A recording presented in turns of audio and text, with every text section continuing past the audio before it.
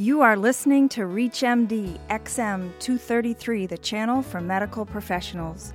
There is a perception among some healthcare providers that symptom relief in hospice, especially the use of opioids and sedatives, could cause patients to die sooner than they would otherwise. A study published in the March 2007 issue of the Journal of Pain and Symptom Management shows just the opposite.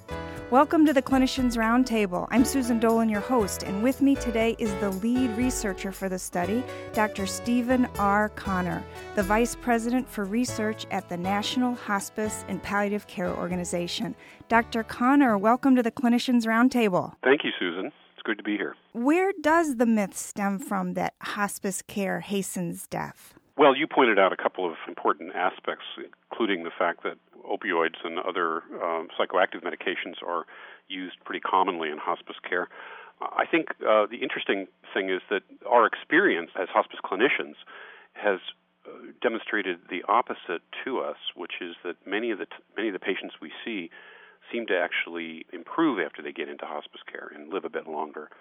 But I think it's this association with dying that hospice has always had. And to some extent, when physicians refer a patient to hospice, many times they are seen less often in the clinic because hospice is caring for the patient and really being the eyes and ears for the physician. So many times physicians refer someone to hospice and then they don't hear a lot and then the patient dies. Part of the problem is skill at prognostication varies considerably, and if anything, there's a tendency for physicians to overestimate prognosis. Tell us about the study. Again, we have had for many years this clinical observation that not all patients, but many patients in hospice seem to improve after they get on service, and some get to the point where they are so much better that they end up being discharged from hospice sometimes. When this clinical observation was tested, we tried actually first to do a study where we were looking at the costs of care for different disease cohorts. And we noticed that one of the findings in that study was for all the cohorts, almost every one of the cohorts, the population that ended up in hospice care ended up living longer. One of the things about this research that's difficult, Susan, is that we never know unless we randomize patients. We can't be very certain that there wasn't something different about the population that accounted for the outcome. So we use a lot of different techniques to try to overcome what we call selection bias. And in this case, what we did, when you take a population of people who die and you sort of look backwards, you have a lot of problem with that sort of bias. So what we did was we did kind of the opposite, and we went upstream and found populations of patients that were all pretty homogeneous from a clinical standpoint. They met certain criteria to be gathered up in the cohort. We used data from CMS, the Center for Medicare and Medicaid Services, 5% sample. That's a sample of Medicare patients that is statistically representative of the whole population for the period of in the years 1998 to 2002.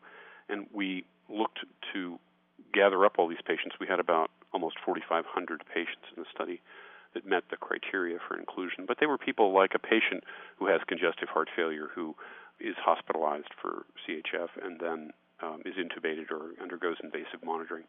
These are symptoms, for instance, with cancer patients where they're switching chemotherapeutic agents within 3 months. They go to a different agent, meaning that the chemotherapy that they were initially started on wasn't working. These are all indicative of advanced illness in the populations that we studied. We looked at all the different demographic factors and basically found that patients who were very similar in terms of age, sex, race, and disease, as a whole, the group lived about a month longer that were in hospice care. And what diseases did you zero in on? Any particular ones?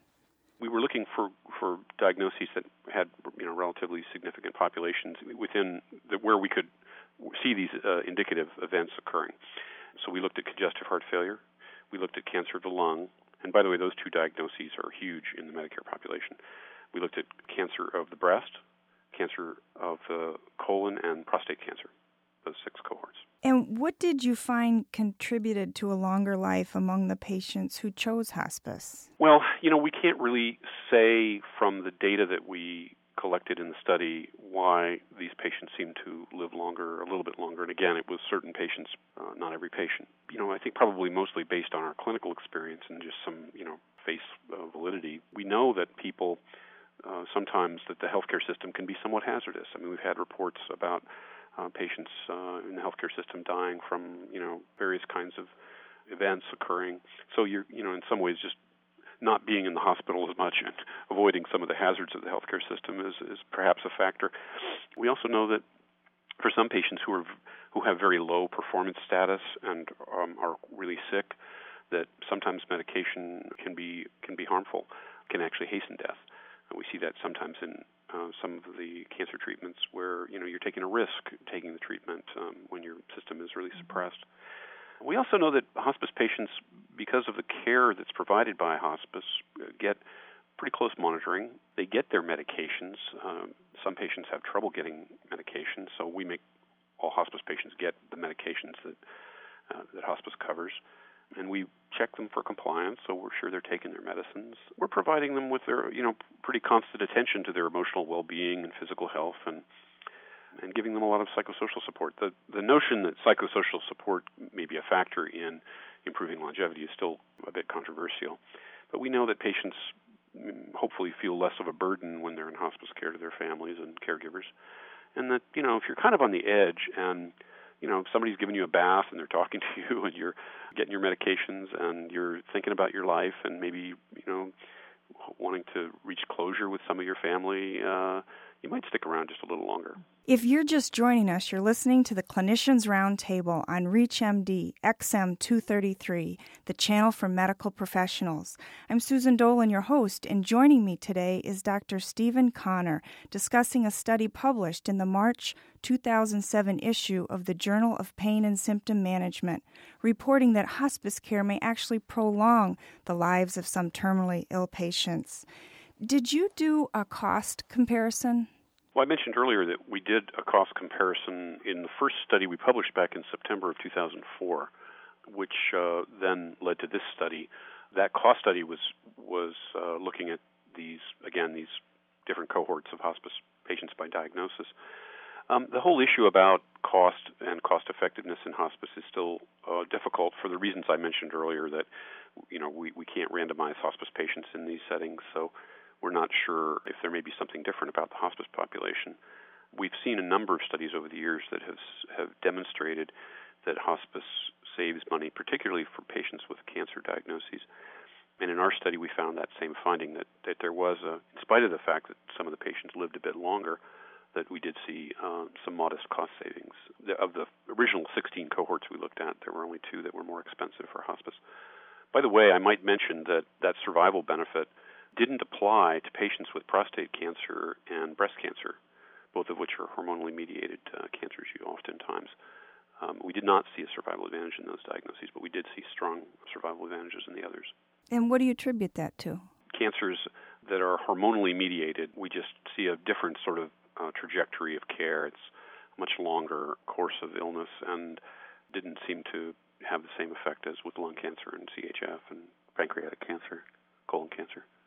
And can you quantify the costs associated with end-of-life care, for example, spent on the last year of life, last 30 days of life? All the studies that have been done on the cost of care at the end of life show that this is mainly in the Medicare population, that the last year of life, on average, typically runs around $30,000. That's escalated over time, but that's about where the cost runs on average. It varies from diagnosis to diagnosis quite a bit. And, of course, certain patients could be hundreds of thousands, and others, never actually even show up much in the healthcare system at all. But about 40% of that cost is in the last month of life, pretty consistently. Hospice care, on average, cost is about $130 a day. That includes everything that hospices provide. And how would you compare that to an average stay in an ICU bed for a day? Some of this data turns out to be interestingly difficult to obtain, but ICU costs run in the neighborhood of a couple $1,000s a day. And quite a few people die in ICUs. In hospice care, people actually mostly die in the place they call home. You've worked continuously in the hospice movement since 1976 in a variety of different roles.